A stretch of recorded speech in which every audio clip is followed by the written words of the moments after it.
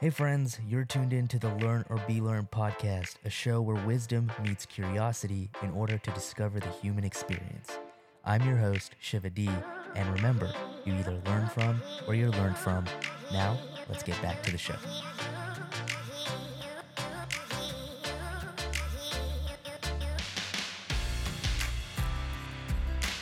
back to another great episode of Learn or Be Learned. I'm your host, Shiva D, and I'm here to talk about a mind bender, a paradox of the human condition.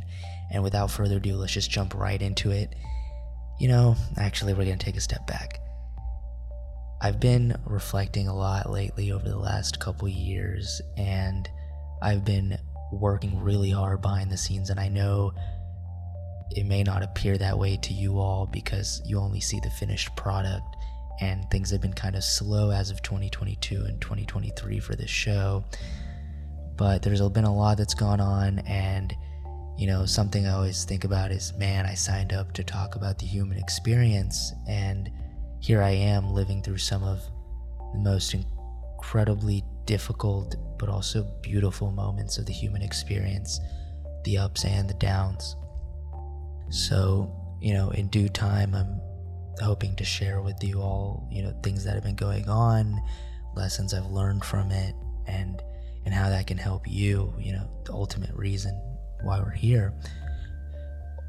I want to, over time grow this community, and I'm working hard on making the website and updating socials and getting comfortable with getting back to who I was before this whole journey of mine, this whole, in a way, even spiritual journey I've been on. So I think I owe you guys that update, this update here before we jump into this episode, because looking back at things, the podcast is growing, and I'm so grateful, and I'm having so many people reach out to want to be on the show, and that's when things started going south, because I didn't have systems in place to handle that growth, and I realized I needed to take a step back, fix the foundational errors that I had made. And in doing so, I had realized that I hadn't even posted a solo intimate episode like this in pretty much a year. I think in another 2-3 days it'll be a year since I've done a book or a small talk episode. I have just been avoiding it. I've been avoiding this intimate setting. To be completely honest with you, it's almost made me uncomfortable to get on this mic and start talking, because it's been so long. But like I said, there's been a lot of ups and downs over the last couple of years, and I've grown a lot from it, and I'm hoping to help you all with that as well. And there's also a lot of exciting news that I'd love to share with you, and updates along the way, and I hope you guys can bear with me here. I really do appreciate your patience and your support on this show, and I'm hoping to grow it. I'm here for you guys, and I appreciate you all. So thank you so much for listening, and now we can finally get into it. So, like I said, this episode is kind of crazy. It's a little mind-bending. It's a paradox of the human condition, right? So how does pursuing pleasure cause pain, and embracing pain lead to pleasure, right? As the title suggests. And yes, I know it sounds counterintuitive, but if you stick with me, by the end of this episode, I hope you'll have a new perspective on it, right? So let's start with understanding pleasure. Pleasure is often equated with happiness, right? We chase short-term delights, short-term gratification in the fleeting moments of joy. For example, junk food, Netflix, anything that we can escape to, video games. And although, in moderation, these things are also the other side of life that makes life joyful, I do think we use it more as an escape measure than anything else, because for thousands of years, we've lived without it. We've lived without McDonald's. We've lived without Amazon Prime, right? So, and I talk about this a lot, how our cultural evolution is far surpassing our biological evolution, and we need to understand that discrepancy, because it's only going to get larger and larger as we enter this next revolution of the human history, which is the technological revolution, right? We had the agricultural revolution, we had the information age when the printing press was created and books were allowed to be distributed at mass quantity, and then the internet is now I would say, one of the hallmarkers of this technological revolution. But going back to what we're talking about here, and we're always chasing these pleasures, and they're very transient, right? Once we get it, it fades away, and we're left wanting more. So many of you might have heard of the dopamine detox, and that's essentially what this is, right? Because your baseline gets modified based on how much pleasure you're having. So the more pleasure you have, the more dopamine you need for the next time to get that same quote-unquote hit. So, whatever that may be, it doesn't have to be bad things. Bad being like hard drugs or anything. It could be as simple as video games that we think is harmless, but that level of dopamine that's hitting you has created a baseline that's really hard to sustain and get back to. So anything else doesn't feel as joyful because of it, right? So that's what happens when you start chasing pleasure. And the ancient Greeks actually called this hedonism, right? The pursuit of pleasure as the ultimate good. And they also recognized its downfalls of doing so. Here's where the first profound ideology comes in. The uncontrolled pursuit of pleasure can cause a cycle of addiction and dissatisfaction, like we've talked about. I love this example. It's like drinking seawater when you're thirsty. Maybe in the immediate moment it quenches your thirst because it's water, but it has salt in it, so it leaves you, more parched than before because it's not regular water, it's salt water. And because it leaves you more parched, you go looking for more seawater, right? And it's that cycle. And this is essentially what that pleasure cycle looks like. And, even on a more spiritual note, in Buddhism, Buddha talks about the principles of impermanence and that everything in life is transient and continuously changing. The only thing that's permanent is impermanence, right? The only thing that is permanent in life is things that are always changing. The only thing in life that is permanent is the idea of things that are not permanent, if that makes sense. Basically meaning everything's always changing, and that's the only thing that's ever permanent, is that ideology. And by clinging to these momentary pleasures, we're often sitting ourselves in disappointment that inevitably change, disappear, or aren't enough, right? So now let's flip the coin and talk about pain. So nobody wants to experience pain, and I understand. It's very interesting when you start thinking about the human mind and how our mind looks for the path of least resistance and least pain, right?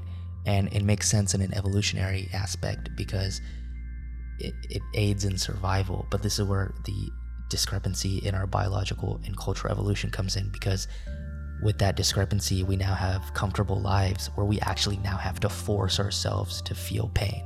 For example, gym memberships, right? People who lift weights at the gym are forcing themselves to go to the gym and lift those weights. Back in the day, we didn't need to have a gym membership. We'd be running from leopards and climbing rocks and lifting our own body weight in order to survive. So things have changed, and because of these comfortable environments we've created, we have to force ourselves into experiencing pain.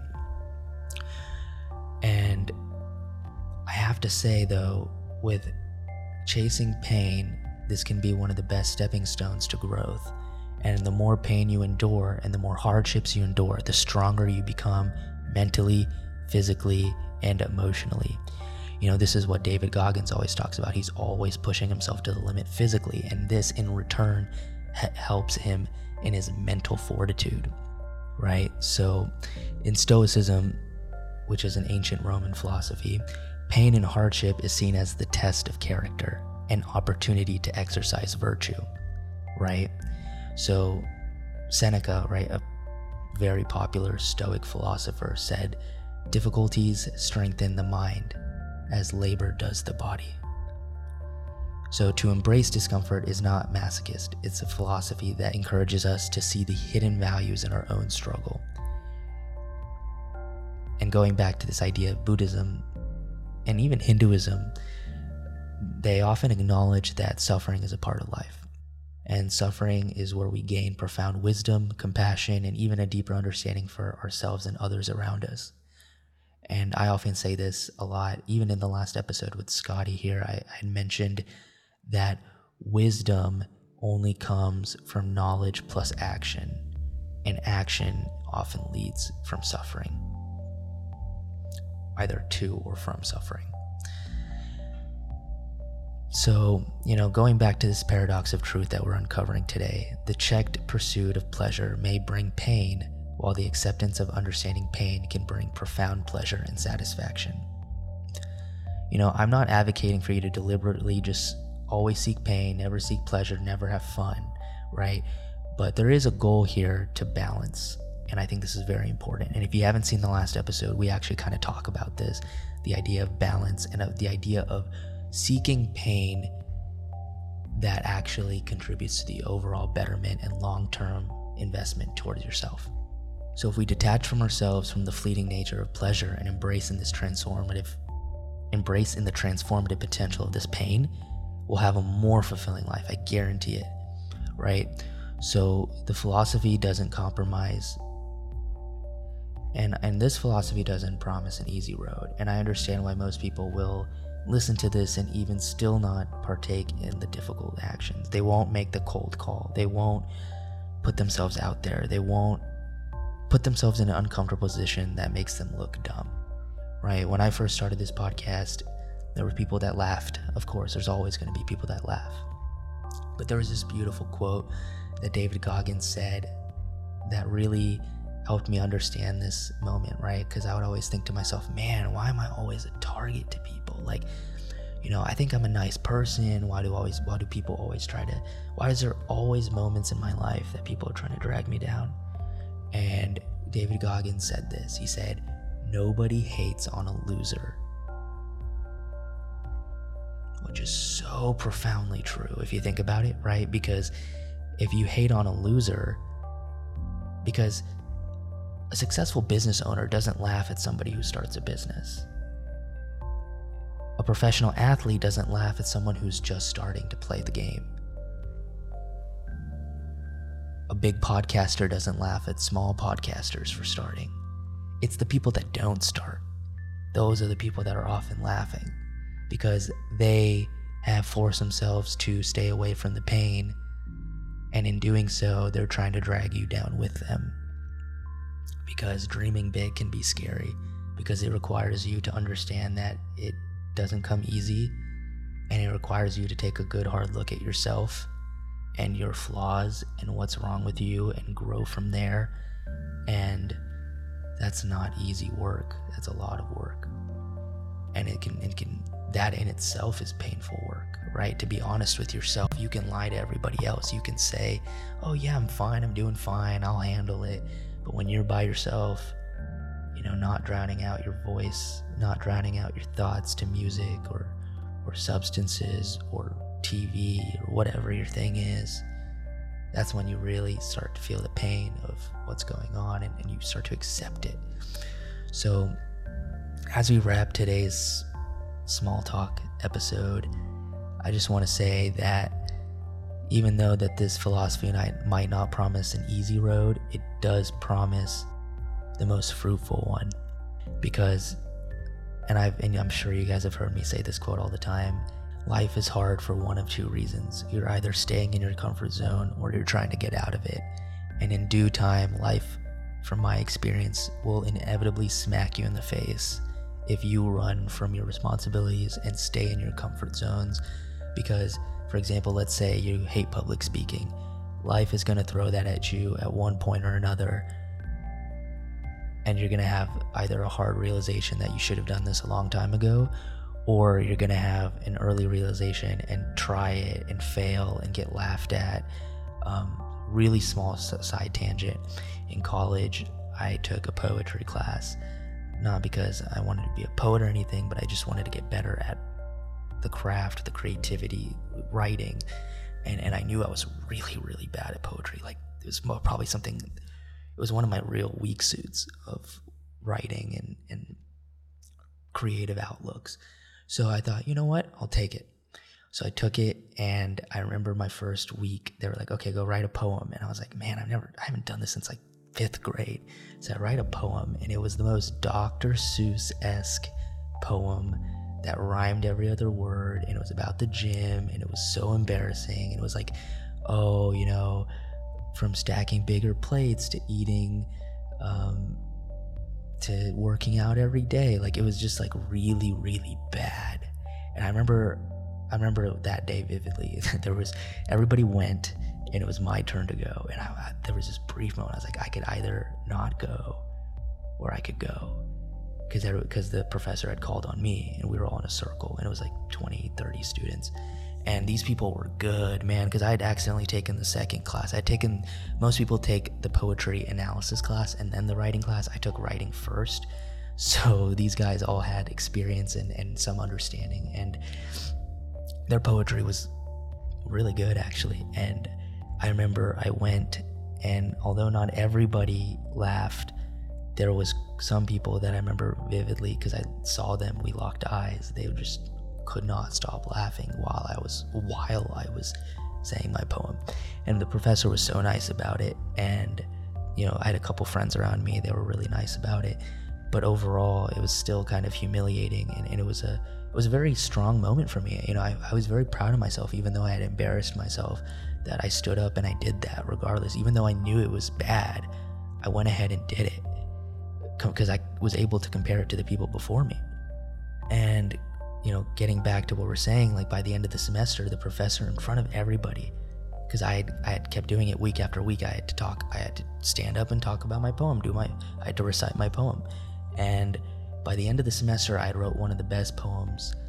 I remember my professor took a minute. He was like, guys, I want to take a minute before we move on to the next person. And he personally told me how much I had grown in such a short time and how proud he was. And things like that don't happen unless you embrace pain, right? You have to do what makes you uncomfortable. Please try it. If there's anything you take out of this episode today, try one thing that makes you uncomfortable, and don't beat yourself up for sucking at it because it's inevitable. But instead, be proud of yourself for taking that first step that most people don't take. It's like when they say, right, like, the hardest part about starting a business, the hardest part about starting anything is taking that first step. So I encourage you to do that today as you listen to this, and take your first step in whatever makes you uncomfortable, because, you know, if we were talking one-on-one right now and you were right here, we're on a studio going back and forth, I'm sure I could see it, that there would be something that makes you uncomfortable that you could do today. So I invite you to embrace the paradox, shift your perspective, and see where this journey and learning takes you. So that's just today's episode of the Learn or Be Learned podcast. I hope you found this really insightful and inspiring. I'm working hard on getting better in every way, every day, and trying to help you guys and bring some value to your journeys as well as mine as we discover the human experience.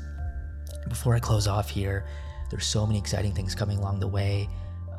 I know I mentioned video podcasting, but I had to take a step back. But we're bringing the website in with some AI search directories, and I'm trying to lock in some pretty awesome guests, some huge guests. There's a lot going on, and you know, I'll let you guys in on a little secret, because since you guys are listeners and you guys are loyal, I want to let you guys know first before I post it anywhere or anything else. I'm actually the as of a few months, recent director and CEO of the Up Level Mastermind organization.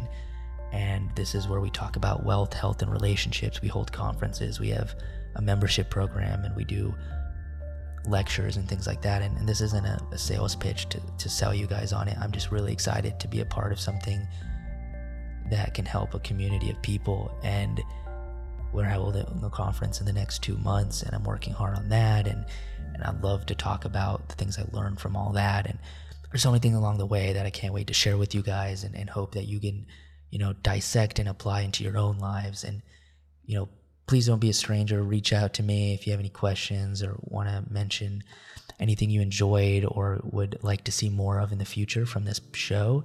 And if you know anybody that would benefit from understanding this paradox and needing to embrace this journey, I highly recommend you guys send them this link to this episode and have them check it out, because if you know anybody that this advice would help, I highly recommend you do so, because we only grow together. And if you want to go fast, go alone. If you want to go far, go together. So I encourage you to share it, and I appreciate you guys. So until next time, remember everybody, you either learn from or you're learned from. Thanks.